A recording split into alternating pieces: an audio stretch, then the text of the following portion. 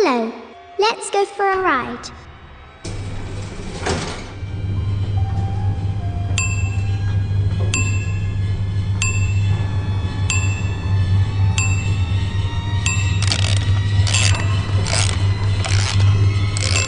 Here we are, 9th story.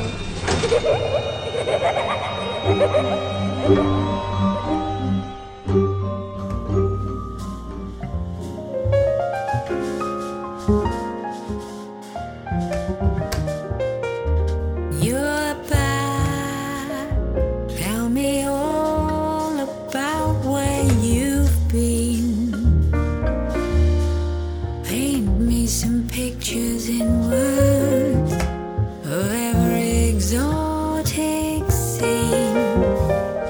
Give me some stories. It gets kind of samey here on the creek, and I get such a buzz from hearing you speak.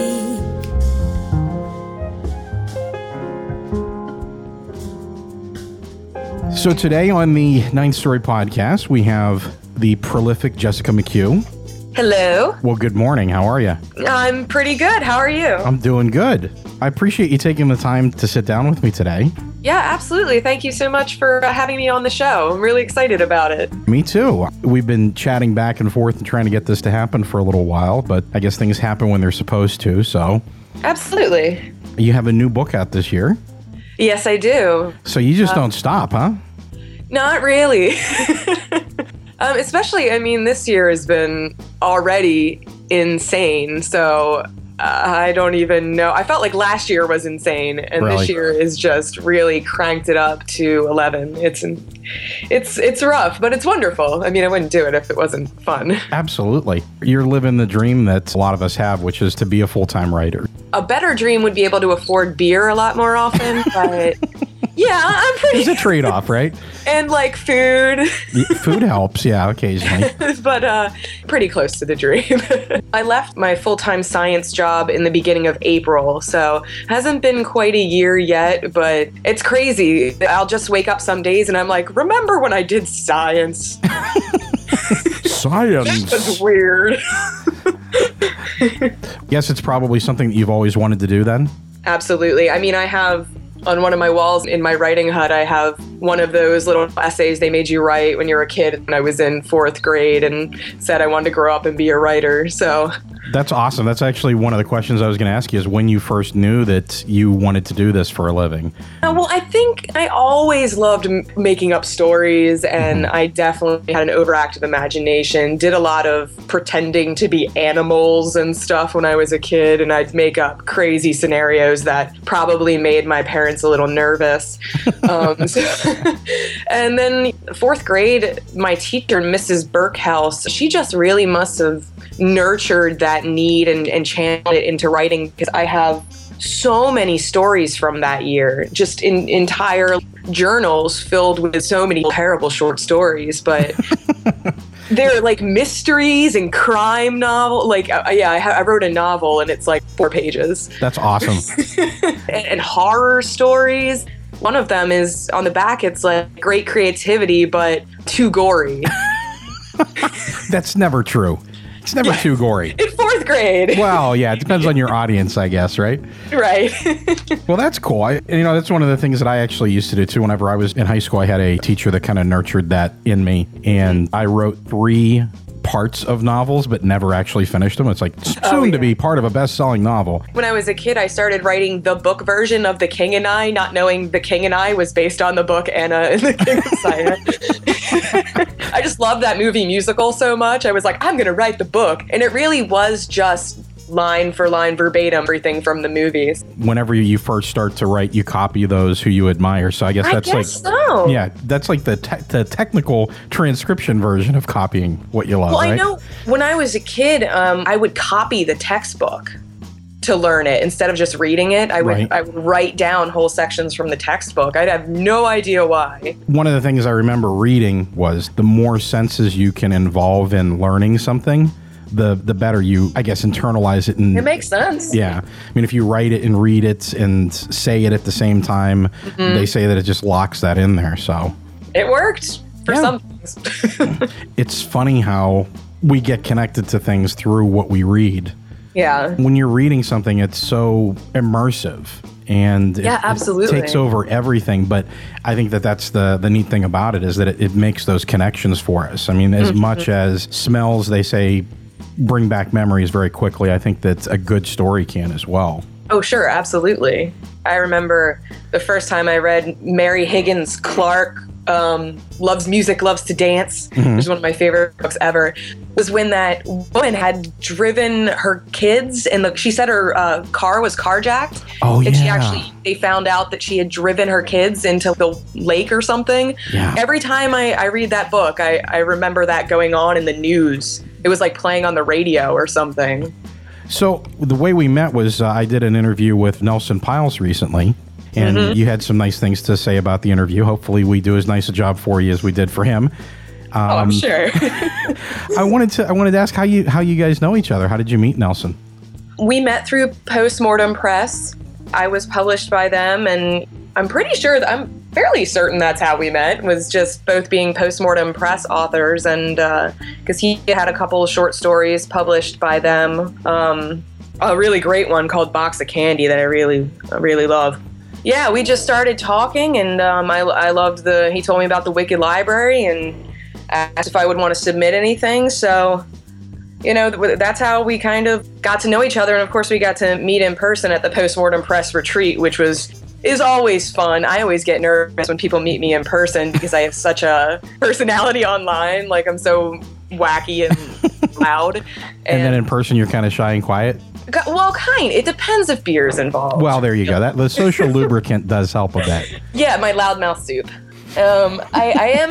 I feel like I am shy by nature, but when I get nervous, I get very loud. So I think it's like overcompensating, huh? Yeah, exactly. So that's why, I mean, sometimes when people meet me, it's like, oh my God, shut this girl up.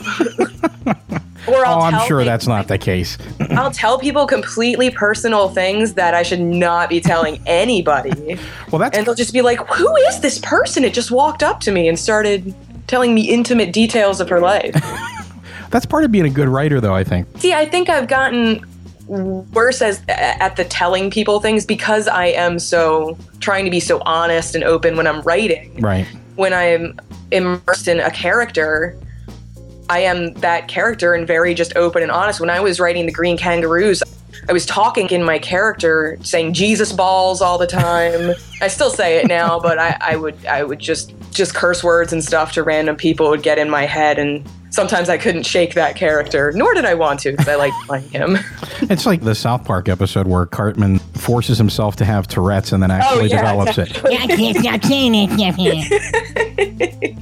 God damn it. Do you remember, who was it that was Craig that was like, I wish I could say that. Oh, yeah. I would be so happy. To the principal, I would be so happy. That's right. You have a favorite character on South Park, right? Yeah, Butters. I used to do Butters like, I don't know, that was good. That's pretty awesome. My parents are going to be really mad. I used to do that. Well, it's funny. I haven't recorded it yet, but I totally know that entire La Resistance from the movie, and I do all the voices. And I know someone online wanted me to record it one day, but I haven't gotten up the the courage to do it yet. That's awesome. Those guys are great writers, too. The way that they can just quickly take something that's very topical in the news and go in a direction with it that you're not expecting, and then bring it back around at the end. And you're like, okay, I see what you were doing the whole time here. Yeah, I definitely, in high school watching Cannibal the Musical and stuff like that. I kind of grew up on Trey Parker and Matt Stone and Kevin Smith and Tarantino. I was obsessed with those kind of out there writers. Yeah, and it's interesting because, I'm a little bit older than you, so I see the progression of who our inspirations were, because I'm from the same generation as, like Kevin Smith and those guys.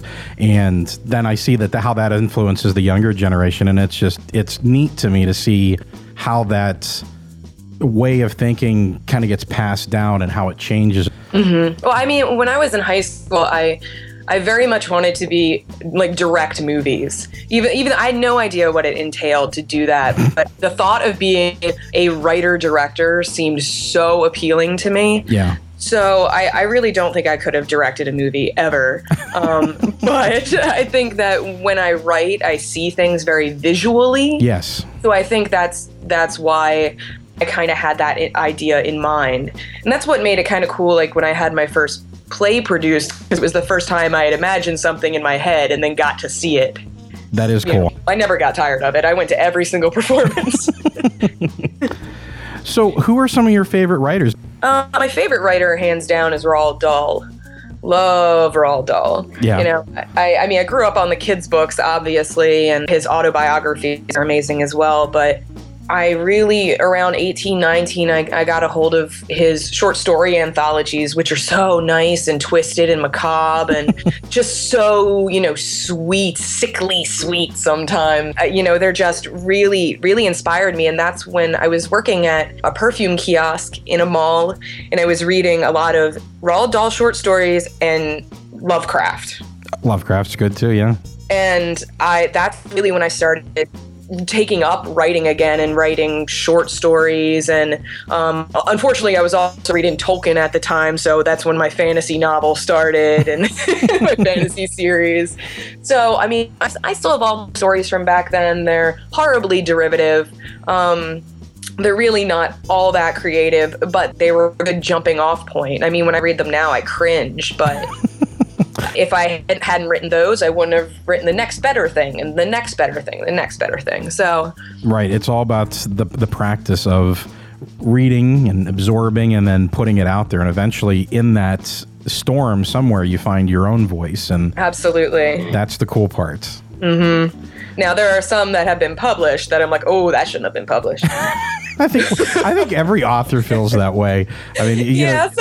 I've always been interested by this because a lot of authors say this. I hate that story, but it seems to be the ones that people reading it like the best. Stephen King talks about the S books, Salem's Lot and The Shining and so on, that a lot of people think are his best books, and he personally feels that they're not his best work. I don't think that's true of the ones that I don't like. I think they're just kind of shitty.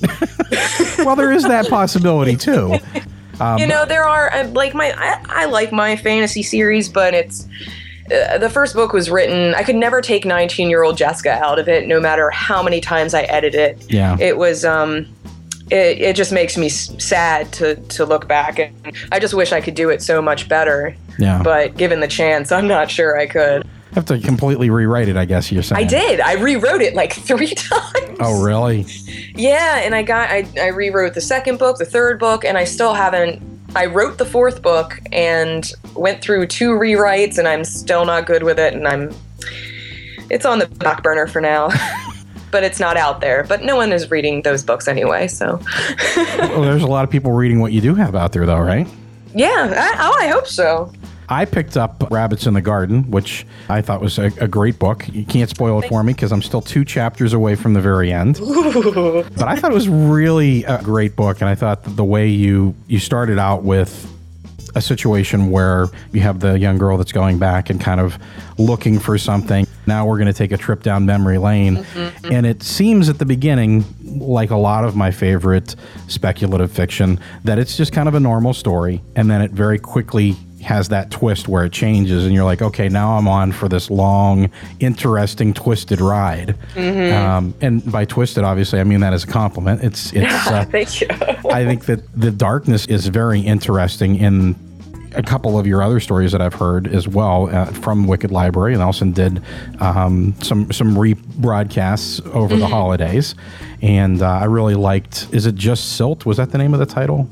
In the Silt. In the Silt, yes. I thought that was a great story too. Thank you. It's one of my favorites. I like that one a lot. That was one of those ones I wrote completely, didn't even stop, wrote it in like a couple of hours, mm-hmm. and then just put it aside. And I typed it up a couple days later. And in typing it, I was also reading it. Right. And I was like, what? What is this story? This is messed up. It's a lot of fun whenever your characters do stuff you don't expect them to do. Yeah, absolutely. And, I do like writing first person just for that kind of thrill of, oh my gosh, what is tumbling out of my mind? Right. What is wrong with me? Or what is so right with me? Yeah. And that's the tricky thing, too, because, I think a lot of folks that don't understand what an author does, when they read the first person, they're like, this person's got some problems. Yeah. And it's like, no, it's not me, it's the character. And I mean, that's why I kind of like writing first-person male, because there's no way that the reader is gonna, in Green Kangaroos, talking about shooting drugs into my balls. They're not like, oh yeah, Jessica, that time she shot drugs in her balls. Right. That's right. I remember that. Good day. That's terrific. So I'm not going to insult you by doing the thing that I hate when people interview writers, which is, where do you get your ideas? Because, oh, thank God. That's just, to me, it's crazy. It's... I think that out of anything, that has to be the thing that annoys writers the most, is when people ask where you get your ideas from. Because I'm always like, where do you get your ideas from? I steal them. Yeah. Hey, you know what I did, Mitch? I stole that idea here. Gary Busey's got an idea for, Gary. Oh, yeah, I had an idea. I don't remember what it was now, but I had something there going on. Thanks, Mitch. You come up with ideas of what you're going to have for dinner. Exactly. Where the fuck did you get it from? Your brain. That's right. Taste good with this, and this, and put it together. And then I'll have this on the side. It's just building blocks in your brain. You put it together and something happens. I've never really been able to outline. I just basically sit down and write stream of consciousness, and then I go back and change things as they need to be. And that's why I think it's the crazy question of where do your ideas come from, because I don't even know. I'm writing and there they are. But yeah, absolutely. Do you outline? Do you have any particular routines that you use to keep yourself in the story or focused or know where you're going? It varies with the story. Like sometimes I'll do that where I'll just start writing and then I'll write until I can't write anymore. And then I'm like, okay, where am I going from here? Right. And I'll stop and I'll maybe outline the next couple of things. It also depends how much time I have. For something like NaNoWriMo, I mean, I had to outline that whole entire thing. I knew it was going to be a long novel. To get it done in a month, I absolutely had to know exactly where I was going every step of the way. I planned out 17 chapters. Wow. Very detailed 17 chapters. So I knew exactly where I was going. And also because that one is not chronological, I knew I was going to be writing all out of order. I really had to know my shit about this story. Yeah. What did you do for NaNoWriMo? I wrote an erotic thriller called The Train Derails in Boston. Wow. And I ended up hitting 50,000 on my birthday on November 15th. Awesome. So I was like, one on my birthday, but I had to finish the novel, which ended up being 74K about. Wow. So it was, there was a point, it was the first time I'd written an erotic thriller ever. First time writing that much erotica. There really came a point when I was so tired of making penises go in vaginas. Is that why the train derailed in Boston? No. It didn't make it through the tunnel? You're just like, I've had enough. The train is not going through the tunnel. It's like there's cannibalism, there's banging ghosts and mirror worlds, and the main character is just a horrible, horrible drunk woman. She's probably the most awful character I've written. I love her. But I went up to my husband and I'm like, I can't figure out any more ways to make people have sex. And he's like, did you do the butt? And I'm like, I did the butt. Hey, you know what we need to do here, Mitch? I got some ideas. We can... What? But I was just like, I was tired. I was I remember posting on Facebook and being like, I just finished a chapter and I don't have to write another sex scene for 3 more chapters. Thank fuck. Oh, that's funny. You just have one chapter called I Have a Headache, and it's just blank. I did have a headache. And it was, but it was a fun book, but since I wrote it all, it's all handwritten, I haven't typed it up yet, so. Oh, so this isn't one that's out there yet? No. I probably won't even get to typing it up or editing it till this fall, unfortunately. Okay. Well, we're all disappointed. We want to hear about the train going through the tunnel. I know I posted a lot of interesting snippets as I was writing them. Oh, really? On Facebook. Yeah. It's pretty gross. It's a pretty gross book, but... Hey, that's sometimes what you need, right? Get it yeah, out I there. figured I needed, Green Kangaroos was my last Nano book, and that's coming out later this year from Perpetual Motion Machine Publishing, and that book's really gross too, so I figured I'd keep it a rhythm going. Stick to a theme, right? Right, make it just worse and worse every time. Harder and harder to read. And that's another thing that's kind of funny. I have a little writing group that we get together with every other week, and we read each other's stuff to each other and offer critique and that sort of thing. And lately I've had this, being, I don't know, I guess the last couple of years, I've had this thing where things are just a little darker than usual. Mm-hmm. And one of my friends brought his wife along to the meeting, who doesn't write. She's there as a reader and basically nice. Something to do and hang out with him. And she's like, why is your stuff so dark?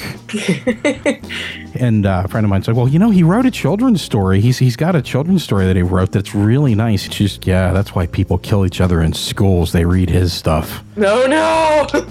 I'm like, yeah, that's my job as the writer, is to raise your kids for you and tell your kids what they can and can't read. But no, it's written for a different audience, so the kids' stuff is a little bit different than, the darker stuff that I write. Yeah, it's funny. I've written Rabbits in the Garden, Dan Marble in the Application for Non-Scary Things. I wrote them as horror for adults, basically, and then was told later on, nope, these are YA. So really? I'm like, okay, I guess. Interesting. Very interesting. Yeah, and that's the question that I was asked too, is why do you like writing such dark things? Like, I don't know, I think it's more compelling. I think you learn more. Exactly. It's stuff that you're not going to go out and do. Go out and kill a person in real life, so why not split someone's fictional head open like a melon? Exactly. And describe all the squishy, wonderful innards that pour out. Yeah, maybe hang them on a hook in your basement, something like that. Some people like taking a gun into the woods and shooting a deer. Yeah, exactly. I like just writing that scene. Be careful, because I'll write you into a story and kill you. Yeah, that's happened. I'll very rarely use someone's name, but in my mind, I'm like, that's, exactly. That represents. That's who that person is. That's what you get. I had a teacher that failed me in high school, and I used a variation on his name in I Hold Grudges, man. That's fun. Don't wrong me. That's right. Don't make me angry. You wouldn't like me when I'm angry, Mr. McGee. So in Rabbits in the Garden, you have a very manipulative mother. I'd say she's almost on the level of like Palpatine manipulative. And you have two girls. Both of them get sent away, which I think says something about the mother as well. Mm-hmm. And you have a really neat dynamic between the two siblings, I think. And I'm curious, do you have a sister? Do you have brothers and sisters? I have two older brothers. So, okay. I really did want to create that relationship, because the relationship I had with my brothers and, my family growing up really wasn't all that close. Mm-hmm. So I kind of wanted to start out the story that way, with them having this physical divide and also kind of an emotional divide, since they've been separated for a while. But then as I wrote it through, I wanted to give them a relationship that I had wanted to have with my siblings. Someone to say, I believe in you, and I love you, and all this kind of stuff. Yeah. So that's what I find really interesting about writing a relationship that you don't personally have. You do get to live your dreams in that way. So I really enjoyed writing that relationship, especially as they get a little closer, although there are lots of things trying to keep them apart. Oh, yeah. Just a few. Yeah. It's funny, too, because that is one of the things that you're referring to is the relationship they both want. And I think that's actually something I've heard is quite common with sisters that are close in age, that a lot of times they fall for the same boy, and there's that competition, and you're going through that age right there, and it becomes a difficult situation sometimes. Mm-hmm. I definitely have a little bit of a writer obsession with family dynamic. I think if you read a lot of my novels, it's pretty present. Yeah. In a lot of them, there's brother relationship in The Sky of the World, and also a really bad father relationship between them. I just love exploring those different family dynamics. And I do a lot of kind of God versus man kind of stuff, because I feel like that's a family dynamic in itself. A lot of people with their religion feel like God is their father. Right. So, I mean, that's a lot of times you'll see that kind of relationship explored in, it's in The Sky, the World, and obviously my fantasy series deals with it a lot. So how many books do you have out there? I'm curious. I have 14 out. Wow. One of them is a self-published collection of silly things, Okay. but so 13 novels / novellas. But I just finished my 21st. Wow. A couple days ago. So that was, I didn't even realize how many I actually listed out, all the novels I'd published and all the novels I'd written in novellas. And I was like, holy crap, I owe myself a beer. That's right. if nothing else, absolutely. Now, the books that you have out published, you said one of them you did self-publish. Was that one of your first ones, or was that in the middle or recently? No, it was last year. It's really just a collection of Facebook posts. I do things called deep thoughtseize, and people really liked them, so I just decided to put them together in a book, and then I had my fans illustrate them. There are also some writing prompts in there as well, some very silly writing prompts. Wow. But that's neat. And that one is called Virtuoso at Masturbation and More McHumorous Musings. That's awesome. And where can we find that? Is that on Amazon? Yep, it's just on Kindle. So okay, it's not a very long book, but with the writing prompts and everything, I hope that it inspires some people to write silly stories. That's neat. So how do you feel about the Kindle? That's one of the other questions I always like to ask writers, how they feel about the change in format from the physical book. And I think we all still have that attachment to the tactile physical book. There's something about it that's completely different.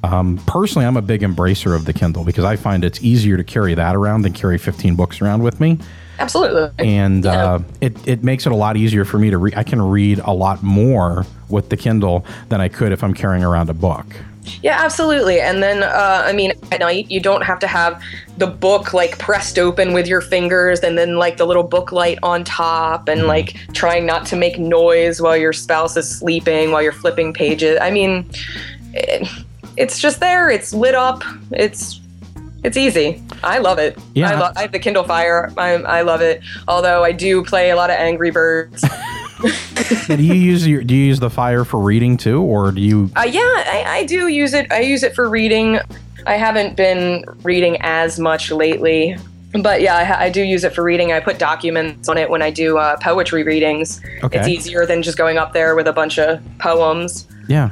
And just put them on there. I mean, there are some other things that are neat about the Kindle too that I think a lot of people don't realize, which is if you have a word that's in there that you're not familiar with, you can look it up right away.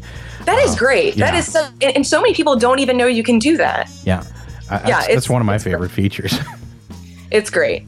I use it a lot for Netflix. I mean, it's just easy to like prop it up on your nightstand and just watch Netflix. But I definitely prefer, when we got our Kindle Fire, I blew through so many books in a row. Really? I think the first thing I read on it was the Hunger Games trilogy and just tore through it. I have one of the older Kindles, which is, has the feel, or not the feel, but the look of paper. And I find as I get older, my eyes don't tolerate the bright screens so much anymore. So it's nice to have something that's more paper-like. But I do like the fact that if I'm caught someplace else and I don't have my Kindle with me, I can open the application on my phone or my tablet or whatever. Yeah, it's great. I personally turn, when I'm reading a book, I turn the background black and have the words in white. Oh, okay. I don't know why. It just doesn't bother my eyes as much or, helps me fall asleep. Although I have smacked myself in the face with Kindle when I've been, you fall asleep and it just falls on your face. Now you did an audiobook version as well of Rabbits in the Garden. And of course, I'm sure you're familiar with the Whisper Sync thing that they do now, where the book and the Kindle actually kind of tie together, so you can read the Kindle and then where you leave off, if you're going out someplace and you're driving to work or whatever, you can pick up on your audiobook That's right so where you rad. left off. It's neat. The future, right? Exactly. It's something. Years ago, I said, you know what? If I bought the book, I should be able to get the audio book for a discount. And now they finally have done it, and they've linked them together where listen to one, read the other, and go back and forth between the two, which I think that's one of the coolest things ever. Man, it's so funny. Years ago, I started writing this book called Selections from the End of the World. And it's, all out of order. And basically it's all just, news clippings and stuff like that talk about how the world was. And I'd invented all these crazy futuristic technology things. Mm-hmm. And I'm never going to finish the book because 6 out of the 10 things I invented have already been invented. Wow. In the past 10 years. I had invented something called the ocular projection screen. Uh-huh. And it was like a contact lens, and it's totally Google Glass. That's cool. Well, you're in good company, though. I mean, that's who was it? The name just left my brain. H.G. Wells. Mm-hmm. A lot of the stuff that he wrote eventually came to fruition. Mm-hmm. Jules Verne's had some stuff that was... finishing it, I'm like, you just have to think ahead even farther. I'm like, no, I'm too it's too much work. It's way too much work. For, a story that really, I hadn't written much of it anyway. It was supposed to be a novel. It could probably maybe pass as a novella, but... Yeah. Maybe when I don't have 8,000 things to do. So maybe in my old age. in your doddering years, it'd be something to pick up whenever they're like, yeah, all this stuff already happened. Well, I finally ran out of new ideas. Time to go back to that old novel I started. The one I wrote when I was 10 sounds really good now. Yeah. Maybe I'll pick up on the novel that was 4 pages long. There you go. That I started in 4th grade about, oh man, it's funny. It's about a girl whose friend dies of AIDS.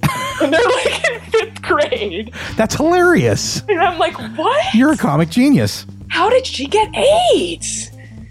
How did that happen? Blood transfusion, I guess. Well, hope so. Cartman, you gave me AIDS? No, hamburgers. So how involved in your audiobook edition were you? That's one of the things I was curious of, because I know when you're writing, obviously you're very involved. You're working with your editor, probably redoing passages and rewriting as needed. Once it's all done, though, the text is set. How involved are you in the audio portion of that? I'm pretty sure he was like, she's going to get the script and read it. So if there's anything that you want to change it now, basically. I think he just wanted me to proofread. But basically, I really wasn't involved. They recorded it, or the woman recorded it. Her name is escaping me off the top of my head, but she makes an excellent Faye Norton. You're talking about Kristen Allison. Yes, thank you. You're welcome. I was so excited to hear Faye Norton. So excited. And man, she really personified that character. Yeah, she does a great job.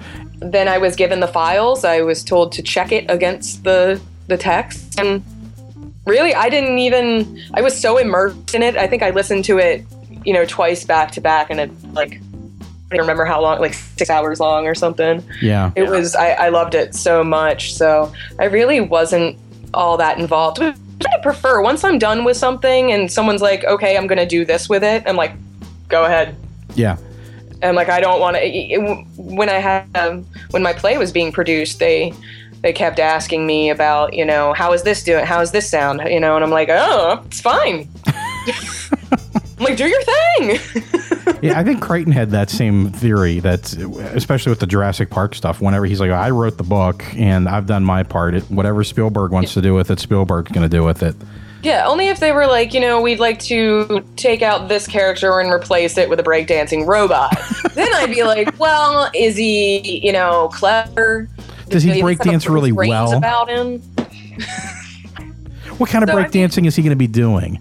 Yeah, are we talking about cardboard box on the floor? But for the most part, when it comes to adapting something or just recording an audiobook, I'm like, she has the text, she has the characters at her fingertips. So however she decides they should be played, that's how they're going to be played. That's one of the things that I think that's and Nelson, when I talked about this when he was here, I read a little passage of his book, and he's like, wow, did I write that? That's pretty good. It's neat to hear somebody else read your work, because you're like, wow, I like that. That's not bad. Yeah. Because I think when you're reading it yourself, you're so caught up in, am I saying this right? Am I reading this right? And that type of thing. Am I conveying the character the way that they are in my mind? So it's neat to hear somebody else do it. Mm-hmm. I find when I have to do readings from my work, I tend not to practice it. Because I feel like when I start doing dialogue, I remember how it was when I was writing it, when I was those characters. So I just trust that it's all going to come, the feelings are going to come back, and they usually do. Yeah. And well, I mean, I think there's something to be said for that too, to have it be a little bit more off the cuff, so it sounds a little bit more natural and doesn't sound like it's contrived or anything like that. Mm-hmm. So why don't we take a quick break, and we'll come back and we'll continue and talk a little bit more about what it's like to be a full-time writer, and maybe some of your advice for aspiring writers. And then I know that we had planned to have you read a little passage from your newest book. Here in my garden, where I seek my peace, when darkness creeps upon me, given the solace I seek, I will be waiting, I will be waiting, I will be waiting right here for you.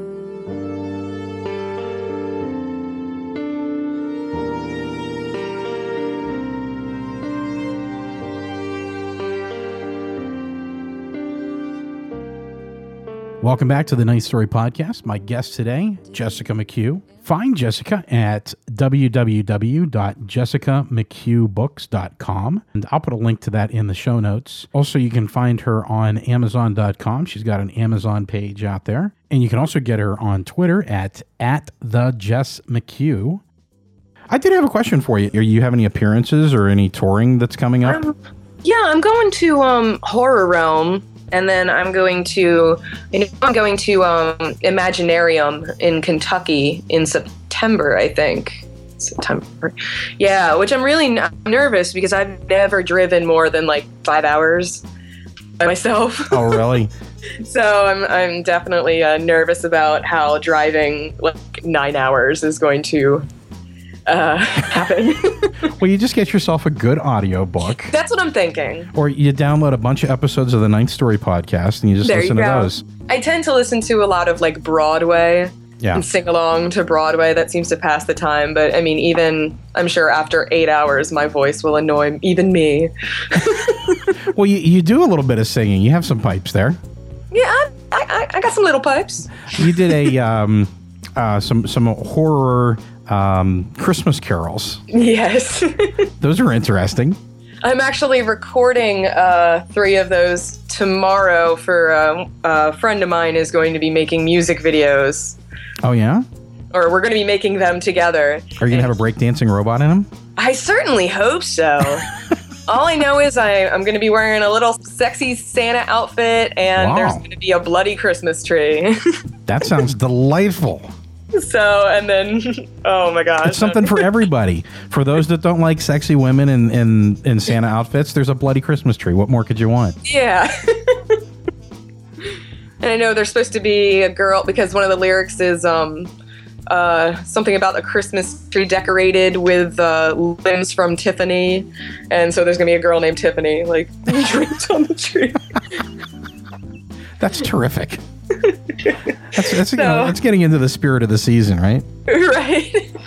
Is that going to be like released for next year, or? Yeah, I think we're just going to work on it all year, and hopefully they'll be released Christmas 2014. That's cool. So we'll see. So is that one of your hobbies then? I mean, now that you're a full-time writer, I guess writing was your hobby when you were doing science, and now you are a writer. So what are your hobbies now? Oh gosh, drinking. That was a kind of a hobby before. That's right. I mean, it's crazy this year, all the kind of branching out and collaborating stuff I'm trying to do. Probably a little bit too much, But really, being a full-time writer, I definitely have things that I need to get out for money and things that are on deadline. So that feels like the work. Right. Then I'll, write little short stories here and there. I'm doing a story a week. Yes. So I'm writing a story every week. So that feels like the play. I'm managing to keep up with you there so far. Yeah. So, I'll do my work and then I'll take a break. For my break, I will write. Yeah. Just something different. It's terrible and obsessive, but yeah. I just love to write so much. It's fun for me to play all these different characters and play in different worlds, create just completely new, bizarre things. So yeah. I do it for fun and for work. Well, there you go. Nothing wrong with that. Last week on, or not last week, because I don't know when this is coming out. Let's just say last episode of the Ninth Story, we talked about writers and the jobs that they had prior to getting into writing. So you mentioned you did science. What exactly did you do? What was my title? What was it? I've already banished it from my mind. Well, I worked in molecular diagnostics at a local place. I was basically in the lab. Mm-hmm. I just formulated buffers for use in science kits and resuspended DNA primers and stuff like that. Wow. I did not go to school for it.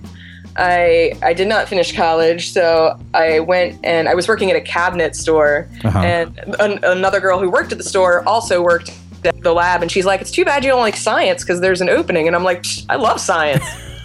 I've always loved science. Yeah. So I went and I interviewed, and they gave me a job as a temp. 6 months later, they hired me on full time, and I worked there for 5.5 years. That's cool. Feeling like the coolest person in the world for making science every day. Yeah.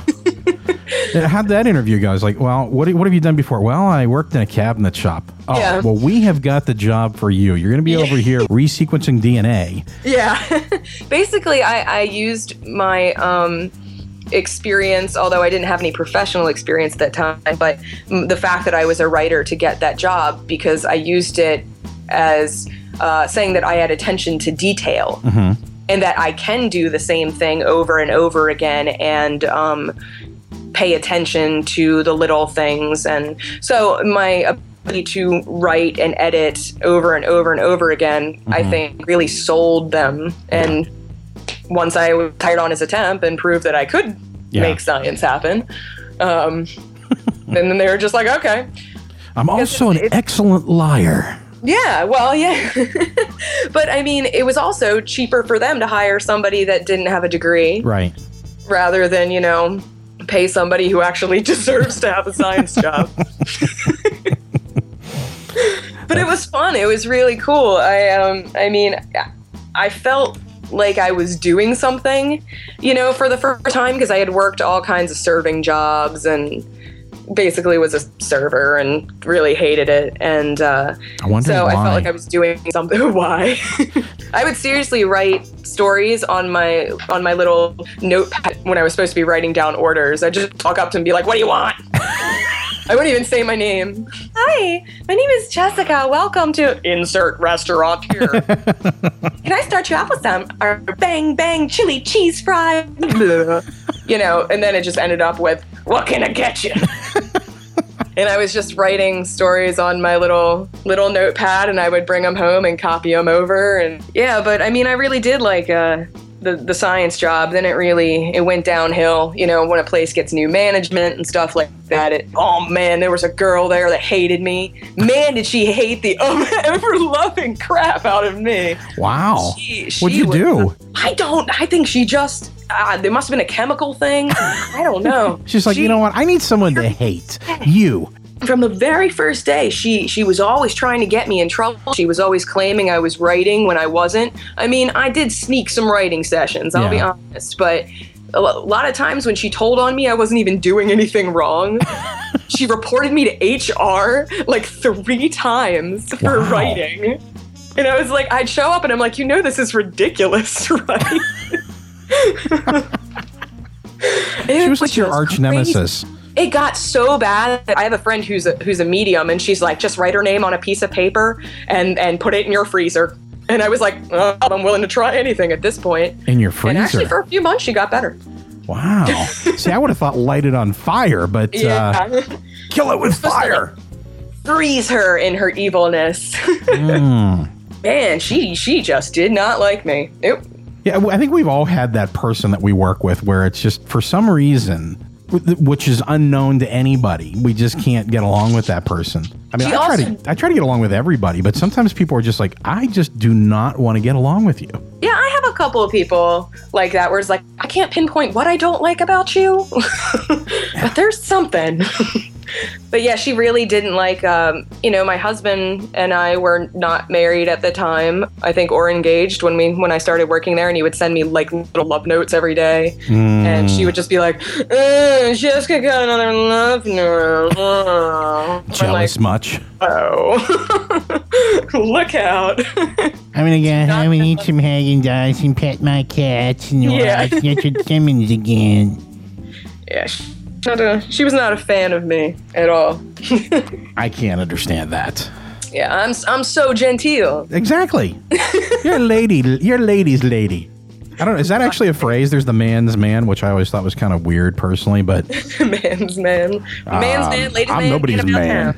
Ladies' man, man's man, ladies' lady. Ladies' lady. That probably means something else. You don't hear that very often. No.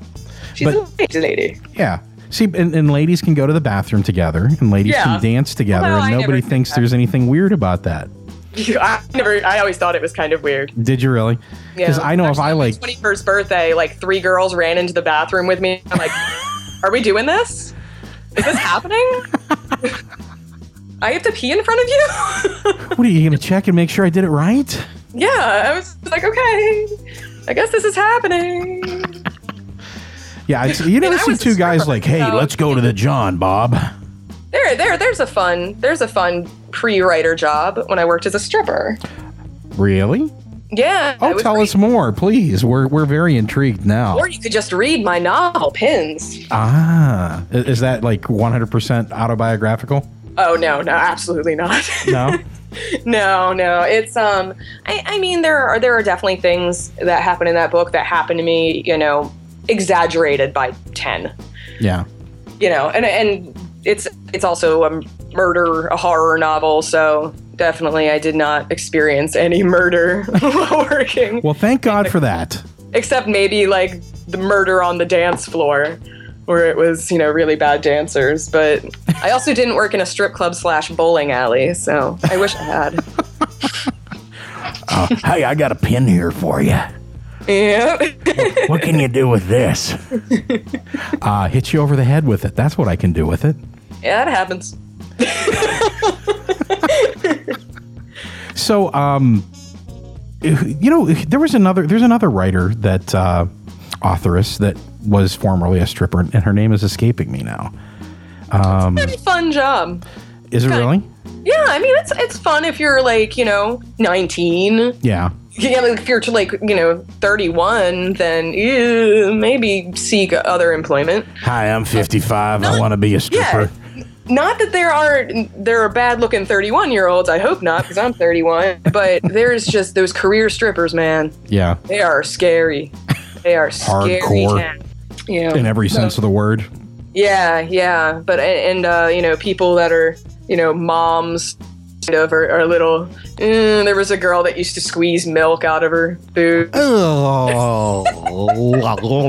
You know what? I'd rather read about somebody murdering somebody with a chainsaw than that. Mm-hmm. And there was a girl with like a giant cesarean scar. Not that there's anything wrong with having cesarean scars, but there's something a little strange about your stripper having one, and she's like rubbing it all over. It's just like, hey, you know what? I come down here for the stripper with the scar. I like to rub I like the scar. I like to can I touch your scar? Gary Busey's a big fan of pussy, but an even bigger fan of the scar right there. Oh, that's nice. Thank you. It's just turned into like a crash situation where people when I make love to the scar. Was that in your erotic thriller? See, because that's one you might have missed. I feel like there is a part where someone has an open wound. Yes, there is. Oh no. Well, as long as there's not milk from the nipples at that point, then I think we'll be okay. I don't think I had. Nope, that's only in Pins. Because that sounds like a bad combination. Can I have a little milk while I'm making love to your scar? It's nice because I can make love to you and have a beverage at the same time. You get dehydrated. That's right. Making sweet, sweet love to scars.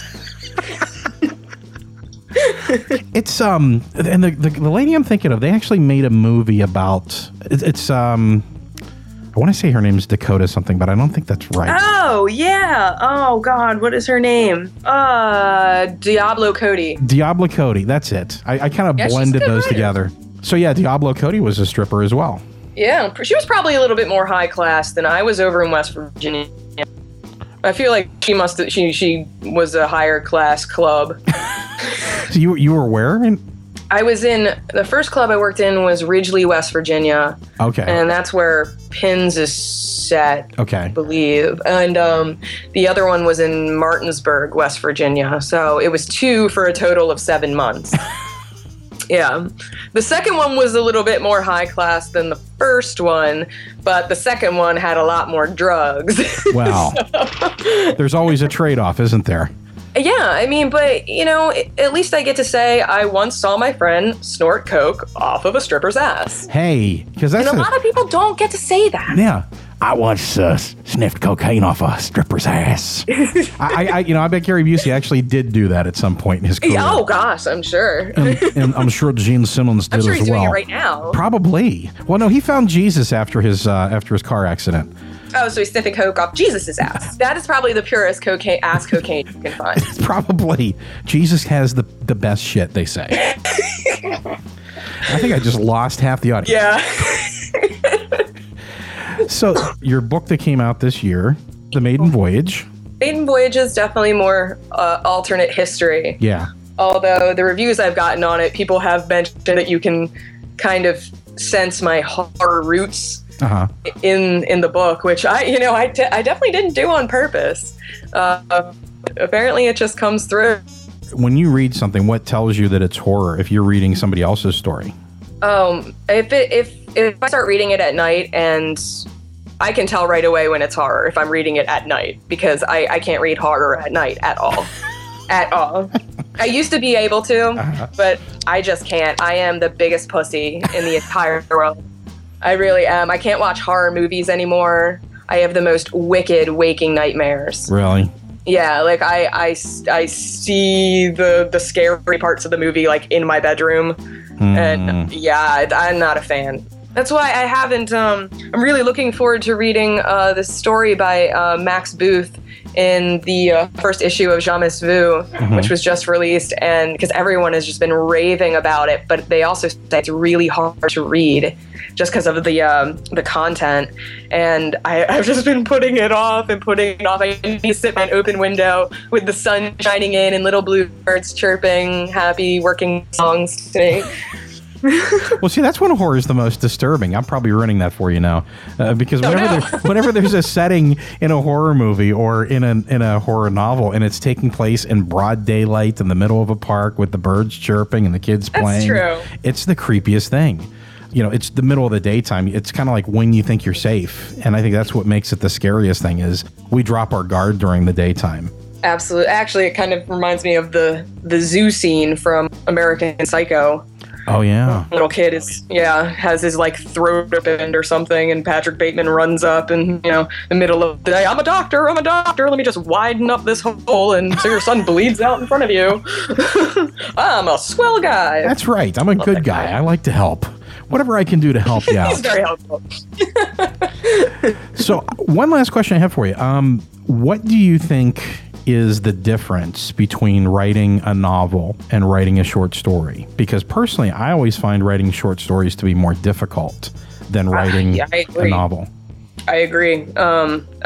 Short stories are definitely tougher for me because, even the story I was writing this week, I decided to, write a different story for Story Week because it would be shorter and continue the story I had started next week, because I tend to get so detailed with creating an entire world, and this is the way the world is like this because of this event that happened back then, and this is all the details about the event.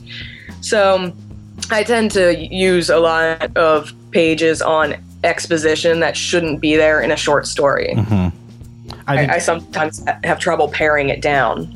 And I think that's exactly the same thing that I see. It's very condensed. I mean, like poetry, I can't even think about writing poetry because it's just so condensed. I mean, every word is so important. Whereas in a novel, I guess you get to be a little more verbose. You get to build a bigger world. You get to be a lot more detailed. And in a lot of cases, if you do it right, some of your chapters themselves are self-contained. But they're all part of the bigger arc. But with the short story, it's you have a beginning, you have a definite end, and you have to get there in so few words. It just seems like it's more difficult sometimes. It's definitely, it's tough. I think I've been getting better at it, but I think my short stories, I mean, it's all in editing and just taking out and, you know, removing entire sections that you can describe in one sentence. I mean, like they say, you know, writing is rewriting, and what really needs to be there and what really is just a turn of phrase that I like. Yeah, exactly. And I tend to, when I have a line that I really love and I'm like, oh, it just doesn't belong, I will take it out and put it somewhere else. One of my favorite terrible lines was in my novel Maladrid, and it was something, he was on the ground breathing heavily against the grass, and it was something like, he lays in the grass with heavy pants.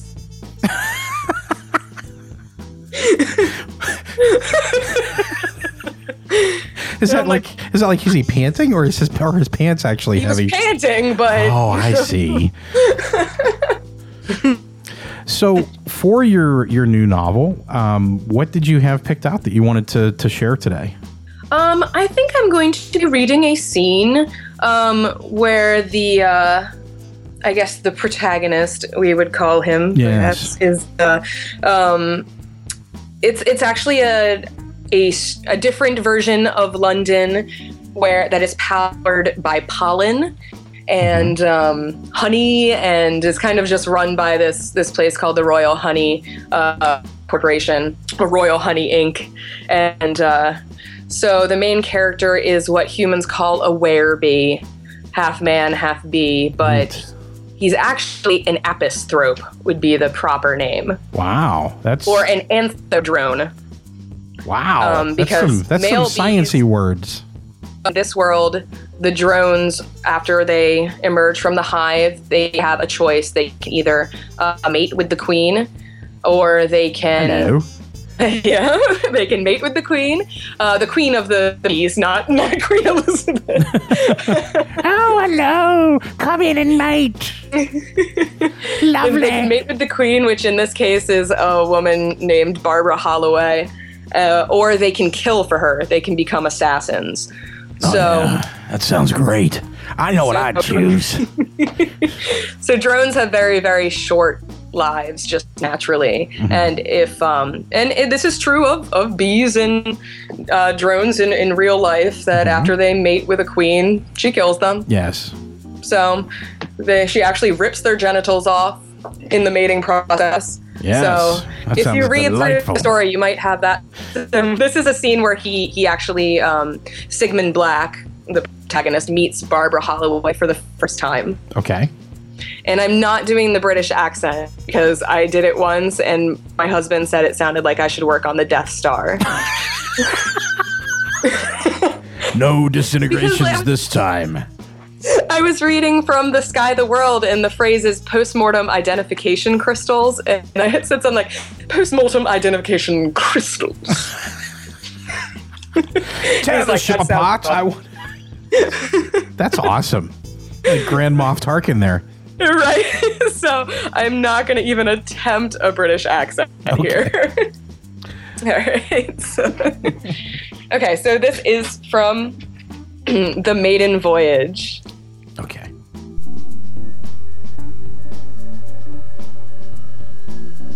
The lift moves sideways, an orchestra of clicks and hums playing him closer to the Queen.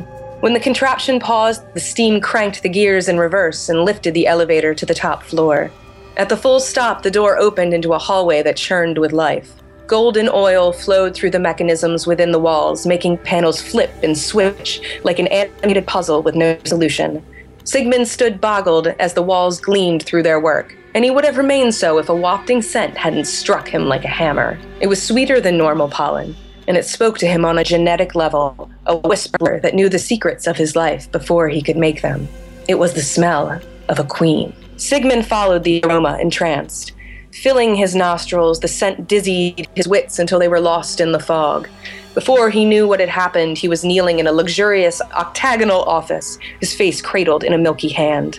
Barbara Holloway's shining raven hair melted over her shoulders and down her back in elegant waves. Her compound eyes glittered in vibrant greens and purples as her fingers caressed Sigmund's face, coaxing him to stand. Barbara was nearly 3 feet taller than him, and her wings were more complex than any he'd seen before. But as his eyes rolled over her compelling frame, he noticed something strange through her gown, something moving. "Do you like them?" Barbara asked, fluttering her wings. "I've just had them done." "Done?" "Extended and reinforced. The material will never deteriorate, and that's just one of the perks. I plan on having the rest done one day. Longevity is something I value above all things. Except pollen, of course." She hovered across the room, her toes dragging lightly across the carpet. When she pressed a button on the wall, a tray of glittering bottles emerged. She poured herself a glass of honey wine she downed like water. Exhaling in satisfaction, her wings shimmered and her body vibrated. "Your Highness, what do you want from me?" She flew to him, inspecting his physique before taking his hand in hers. She traced his palm with delicate, dancing fingers. "How many stingers do you have left?" she asked. 8. I prefer my pistol." "Did it hurt to have the stingers implanted? I've always wondered." "Only for a moment." She narrowed her eyes, smiling. "Don't lie to me." "Yes, it hurt. A lot. But I'd make the same choice every time, no matter the pain." "I see. Mr. Black, you've been out of the hive for 2 days and killed 5 men who stole pollen from your queen. You seem a good man to have around." "For how long?" he asked. "A week should do it. Then you may live out the rest of your days as you choose. At our journey's end, you may return to London, or you may stay in America." "America?" Sigmund couldn't control his wings from quivering in exhilaration. "My newest creation begins its maiden voyage tomorrow at 11, and I would like you to serve as my bodyguard. Together we shall sail upon the first pollen-powered passenger liner in the world, from London to New York." With her grin, Sigmund could have sworn he heard a mechanical hum in her throat. "A pollen-powered ship, but the shortage—" "Yes, that," she huffed. "It's a problem now, yes, but not for long. You see, I've made a deal that will put an end to that little problem. I put it off for a number of years, but it appears I have no choice now. If I'm to keep pollen pure and profitable, I must expand royal honey beyond Europe.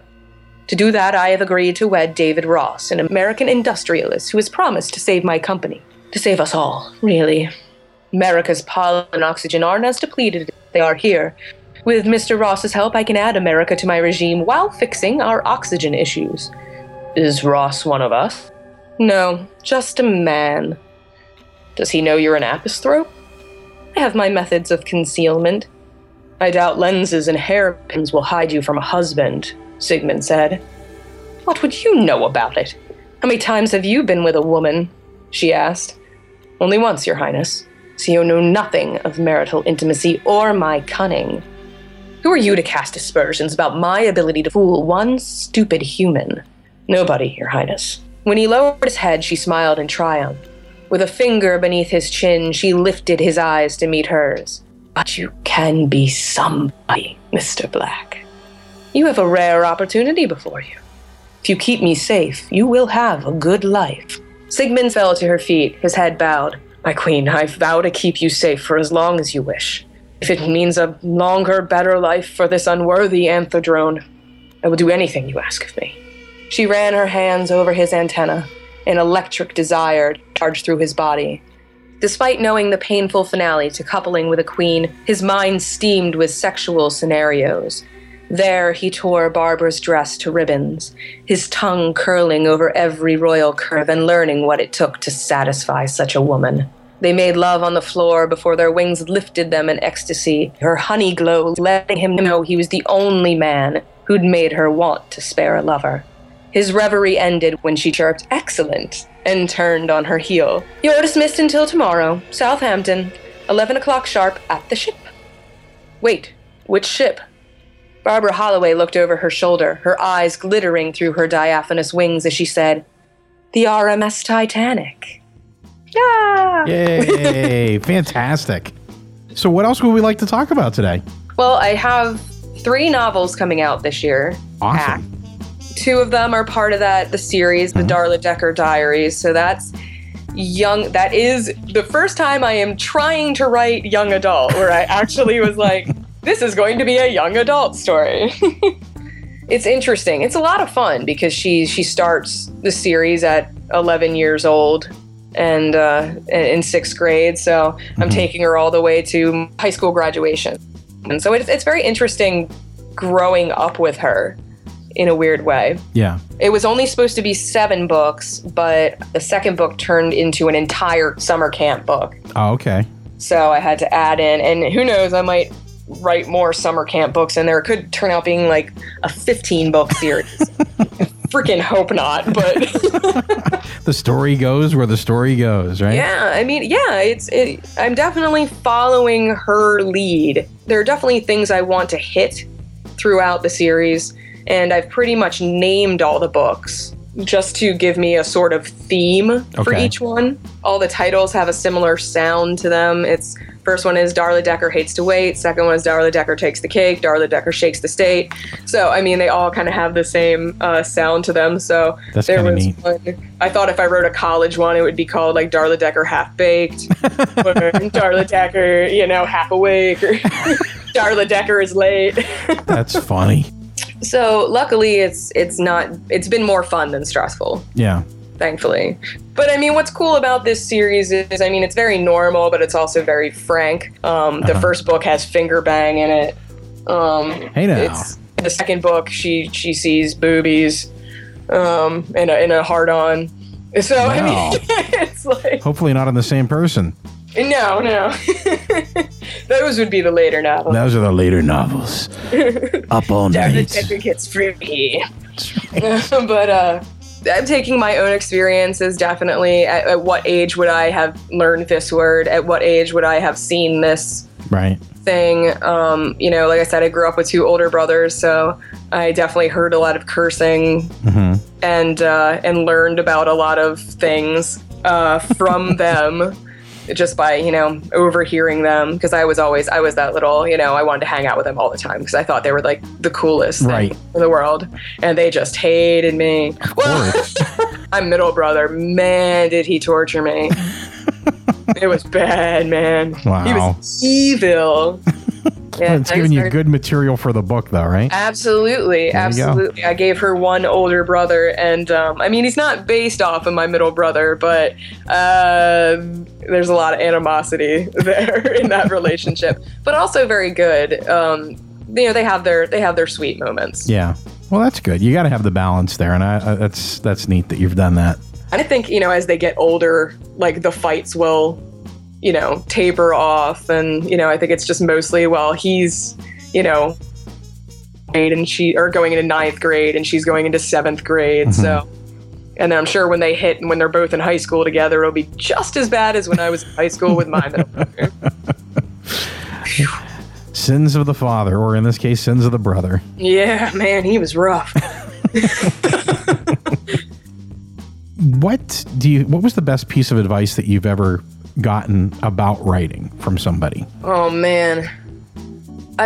Peter S. Beagle told me that when you're writing at home and drinking beer, the beer doesn't have calories.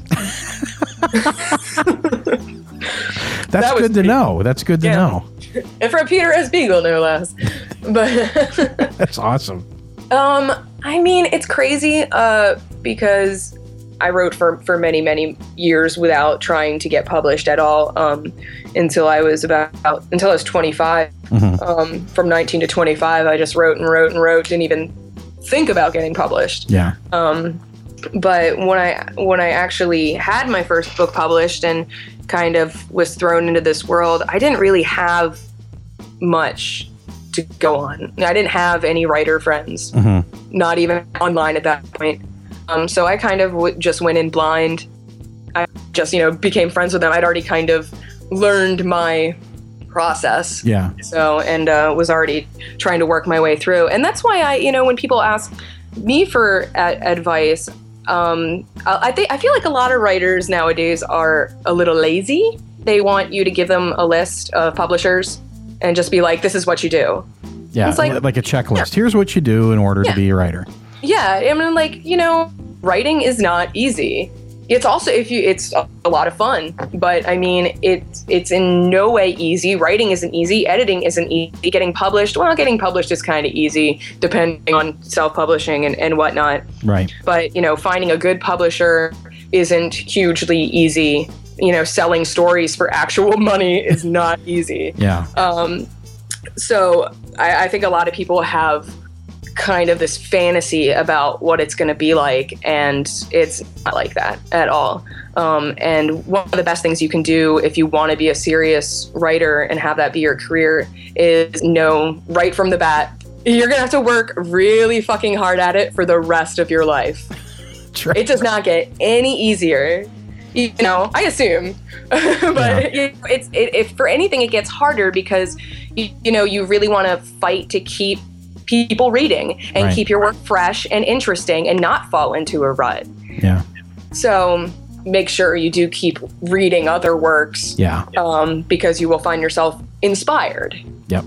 To create new characters and new worlds. But yeah, people going into writing thinking it's going to be all, puppy dogs and lollipop tampons are just totally wrong. That sounds awful.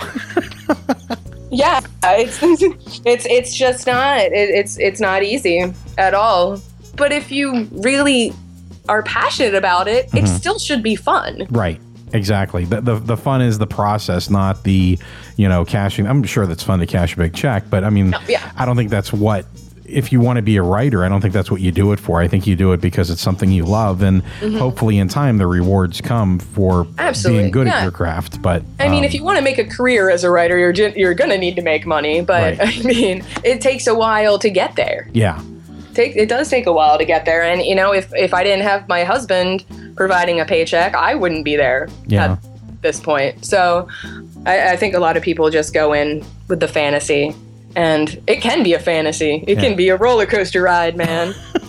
But well, congratulations on all the success, and congratulations on being able to now write full time. Thank you. I'm sure that comes with its own challenges. I feel like I have no time now to write. Yeah, it's crazy, and I don't even have kids or anything. It's because I have so many more projects, I think. Yeah. So I really do need to break my day down into. I have to work on this now. Now I have to work on this. Now I have to work on this. That's the tough part, because there's nobody else there to manage your time and tell you, hey, you need to do this now. And that's why I prefer, handwriting everything, because if I'm away from the computer, I'm not jumping on Facebook every 5 minutes. Right, exactly. So there's all those distractions out there. I know. See, I took a year and a half, and I worked as a copywriter. My dream was that during this time, I'm going to be able to write short stories. I'm going to be able to work on my novel. I'm going to get all this stuff done, and I'm going to do this to pay the bills. And what I did was I traded a full-time job where I had no time to write for another full-time job where I had no time to write anything except for the stuff that, was getting published in newspaper articles and magazines and that type of thing. So the creative aspect of it that was at the core of that passion was never satisfied. I mean, I was designing websites and writing ad copy and doing all this other stuff. Yeah. I mean, I kind of feel like that with the Darla Decker novels right now, but I know that that's going to pass. Right. It's just because I did kind of write myself into a corner where I gave myself a very short amount of time to write these books. And that's my fault. Now, do you find that you edit while you're typing? Does that help you make your changes and realize what's working and what doesn't work? I will sometimes, but not usually. I'm just trying to get it on there. Right. And then I'll print it off and edit it by hand in a binder.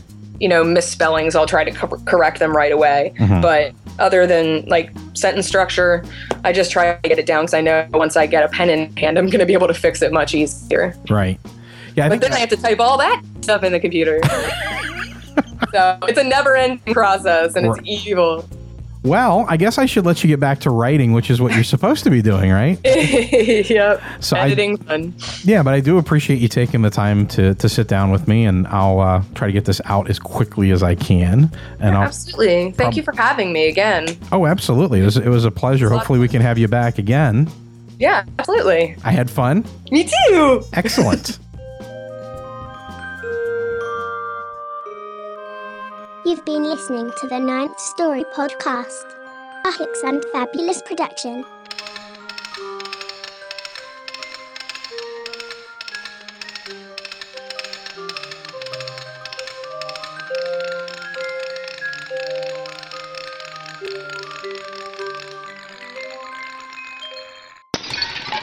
I broke it.